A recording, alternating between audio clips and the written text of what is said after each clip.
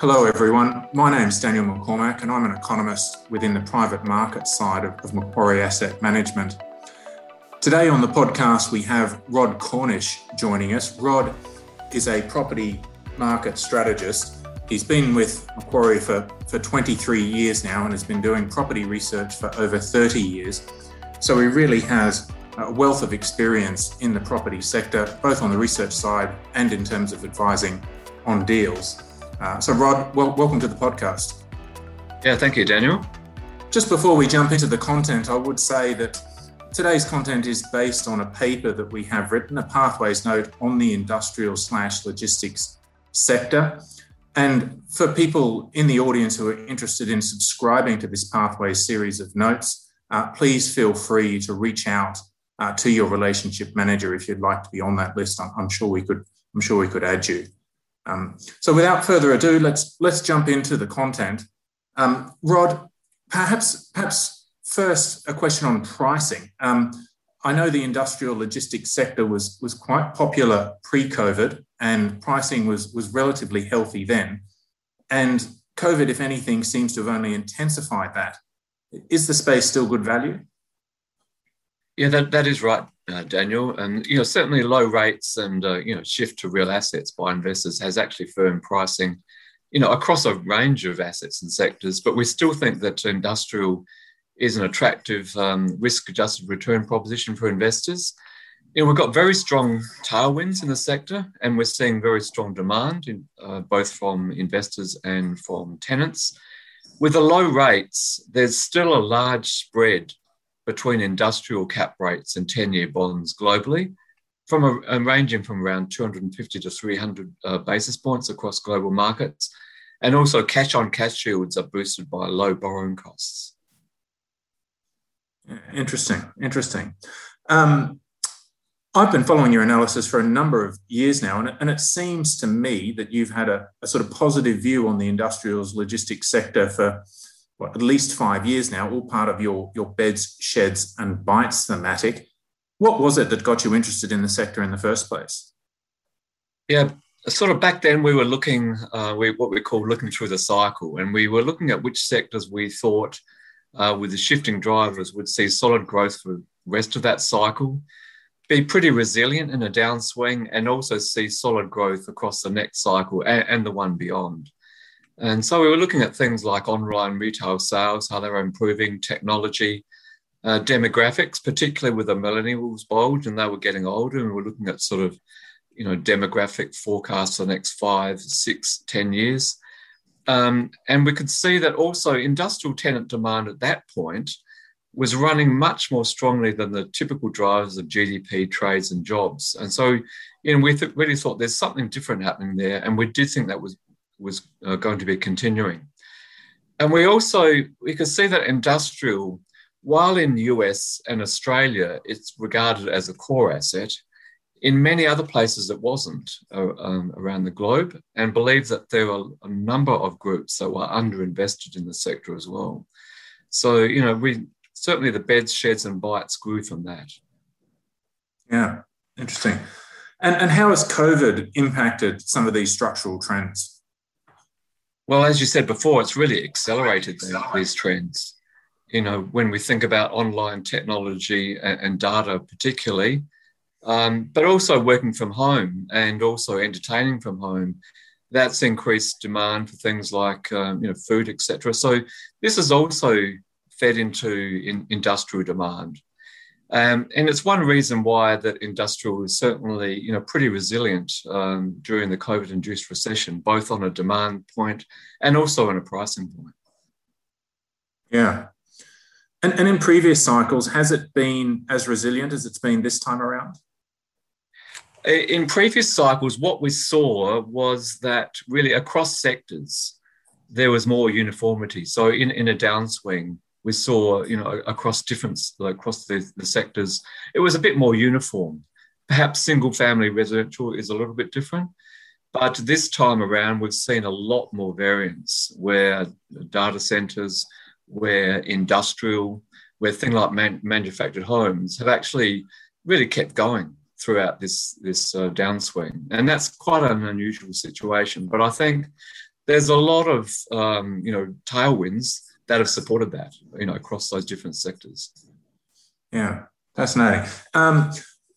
As someone who's not a property specialist, one of the interesting factoids I read in your note is that for every dollar of consumer spending that moves away from spending in bricks and mortar retail and moves to online spending, there's a threefold increase in the amount of logistics space that is required.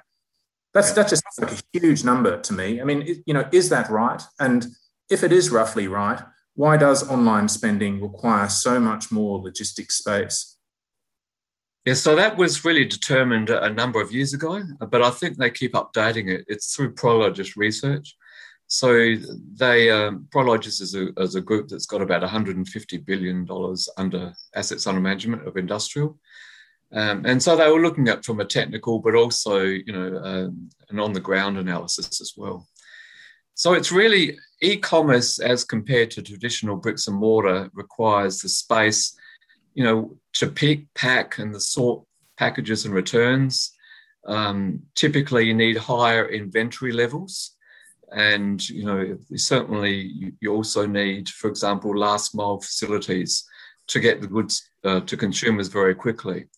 So it does add up to about that. It's typically about a 3 times multiplier there. Yeah, amazing. I mean, really explains the strong uplift in logistics demand that we've seen over recent years.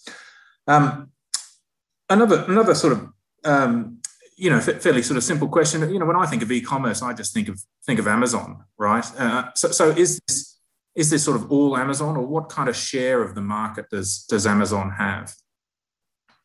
Well, quite clearly, 2020, Amazon were very dominant. I think they leased about, in the US is really where we've got a lot of clarity about this. It's about 78 million square feet of space last year. And when you think of individual companies, they were, well above the next, which I think was Walmart. If you look at the first half of this year and what the changes that are occurring is that first half of this year, I think they leased about 7% of total, leasing activity in the first half of 2021, about 30 million square feet. But that's actually lower than what they were in the first half of last year. And what we're seeing is that, there's a much more diverse tenant base, and they're actually stepping up. So third-party logistics companies, retail and wholesale, e-commerce, food and beverage, manufacturing, medical are actually stepping up. And while Amazon did decrease their leasing activity in the first half of the year relative to the same time last year, overall activity in the US was up 52%. So you can really see that those other groups are stepping up in terms of their tenant demand. And we're actually seeing this around the globe as well. Yeah. And given all of these structural trends that you mentioned that are supporting the sector, I mean, I'm guessing rental demand is pretty strong. Is that right? Oh, absolutely. Yes. Particularly look at in the markets that we are probably most focused on at the minute is really the US and Europe. So if you look at the US, it's measured by something called market revenue per available square foot, which is really a combination of one metric of rents and occupancy. So that's been running for the last 5 years at 5.8% per annum average, very strong growth. And Green Street are actually expecting for the next 5 years this to strengthen to about 6.6% per annum.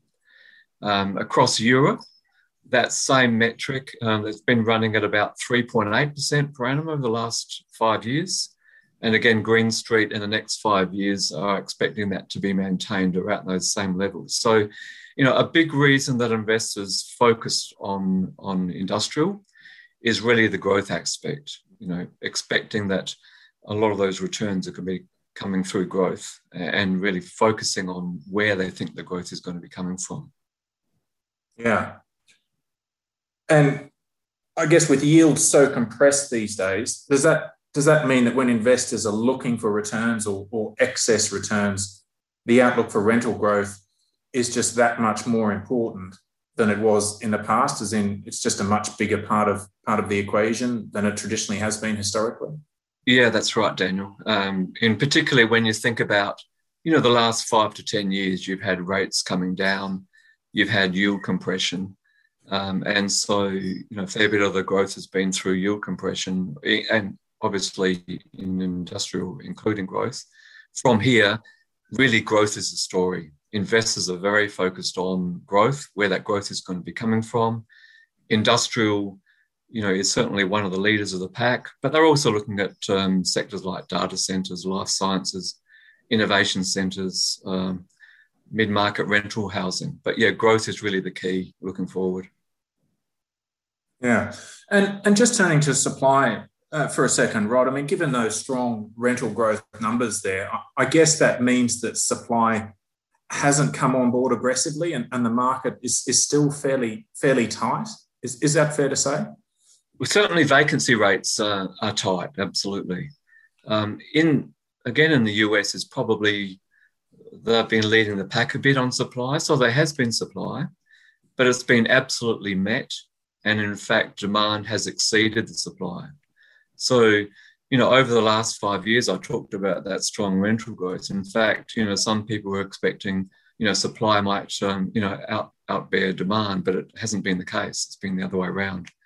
And that's partly because, people are requiring modern facilities, and there has been an undersupply of modern facilities relative to, I guess the more older facilities where there's some obsolescence as well. So certainly demand has been meeting, actually been in excess of supply. Yeah. And is the supply dynamic within the logistics and industrial space, I mean, how is it the same and how does it differ from other property sectors?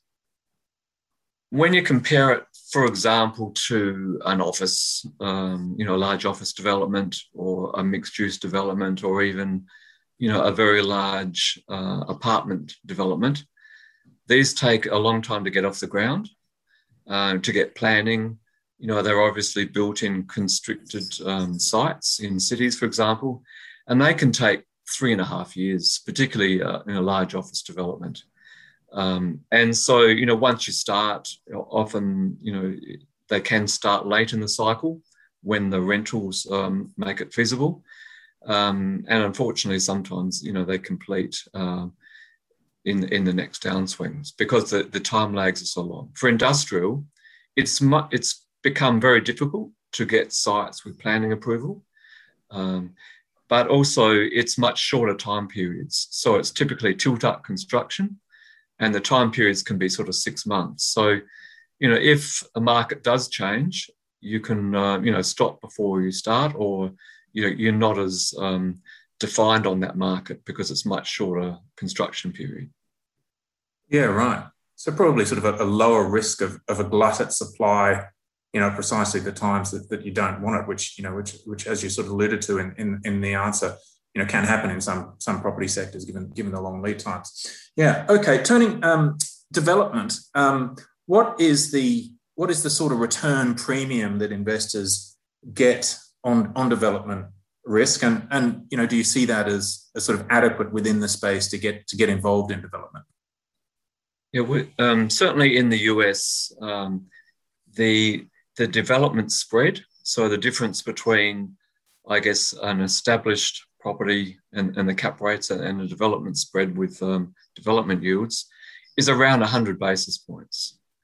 And so Green Street estimate that sort of equates to a development margin of around 30%. So, to many investors, including ourselves, this is sufficient return for the risk relative to core investment. That development margin isn't as strong in Europe. It's less so in Europe, but certainly in the US, a very strong development margin. Yeah. Okay, great. Well, we're coming around on time, but lastly, and probably importantly, just wanted to touch on what do you see as the main risks to your positive view on the logistics/industrial sector? Well, as you say, pricing is tight. If we did see significant rises in policy rates in the future, we know that sort of 10-year bonds have sort of retreated in the last couple of months because, people aren't quite so concerned about maybe inflation as they have been. But if they did increase in the future, very markedly, that could impact on pricing. Your point on supply, if it did come when demand tapered off. But look, vacancy rates are very tight around large urban markets where land is scarce. So the risk we think would, if that did occur, would mainly be in secondary locations and probably obsolescence. These are quickly evolving trends. So, you need to look at future trends in terms of that supply as well. But, overall, we're positive on industrial. The estimated risk-adjusted returns are strongest relative to other core sectors.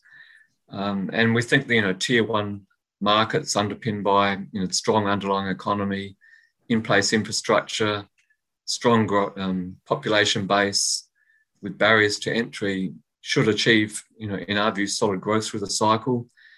As a strategy, we've focused on development in the US for some of the reasons we discussed previously, and investment into core assets into Europe. In those markets, the cap rates are higher than other major sectors. So there could be some yield compression in those European markets.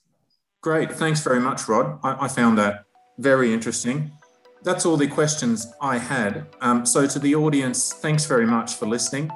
Again, if you'd like to sign up to our distribution list for our Pathway series of notes and receive the papers that Rod and his colleague David Roberts write on property and that I write on infrastructure, do please reach out to your relationship manager. I'm sure we'd be happy to add you to our list.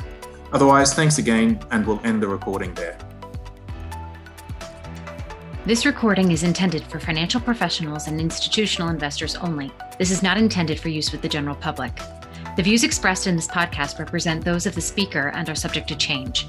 Nothing presented should be construed as a recommendation to purchase or sell any security or follow any investment technique or strategy, and does not constitute advice, an advertisement, an invitation, a confirmation, an offer, or a solicitation to engage in any investment activity, or an offer of any banking or financial service. Throughout this presentation, various securities and companies are referenced. Examples given are for illustrative purposes only and were not chosen based on performance. This is not a recommendation to buy or sell any security. Investing involves risk, including the possible loss of principal. All examples herein are for illustrative purposes only, and there can be no assurance that any particular investment objectives will be realized or any investment strategy seeking to achieve such objective will be successful. Past performance is not a reliable indication of future performance. Before acting on any information, you should consider the appropriateness of it with regard to your particular objectives, financial situation, and needs, and seek advice. No representation or warranty, expressed or implied, is made as to the accuracy or completeness of the information, opinions, and conclusions presented. In preparing this recording, reliance has been placed without independent verification on the accuracy and the completeness of all information available from external sources. Macquarie Asset Management is the marketing name for the asset management division of Macquarie Group. Investment products and advisory services are distributed and offered by and referred through affiliates, which include Delaware Distributors LP, a registered broker-dealer and member of the Financial Industry Regulatory Authority, and Macquarie Investment Management Business Trust, a Securities and Exchange Commission registered investment advisor. Investment advisory services are provided by a series of Macquarie Investment Management Business Trusts. Other than Macquarie Bank Limited, none of the entities noted in this podcast are authorized deposit-taking institutions for the purposes of the Banking Act of 1959 from the Commonwealth of Australia. The obligations of these entities do not represent deposits or other liabilities of Macquarie Bank Limited.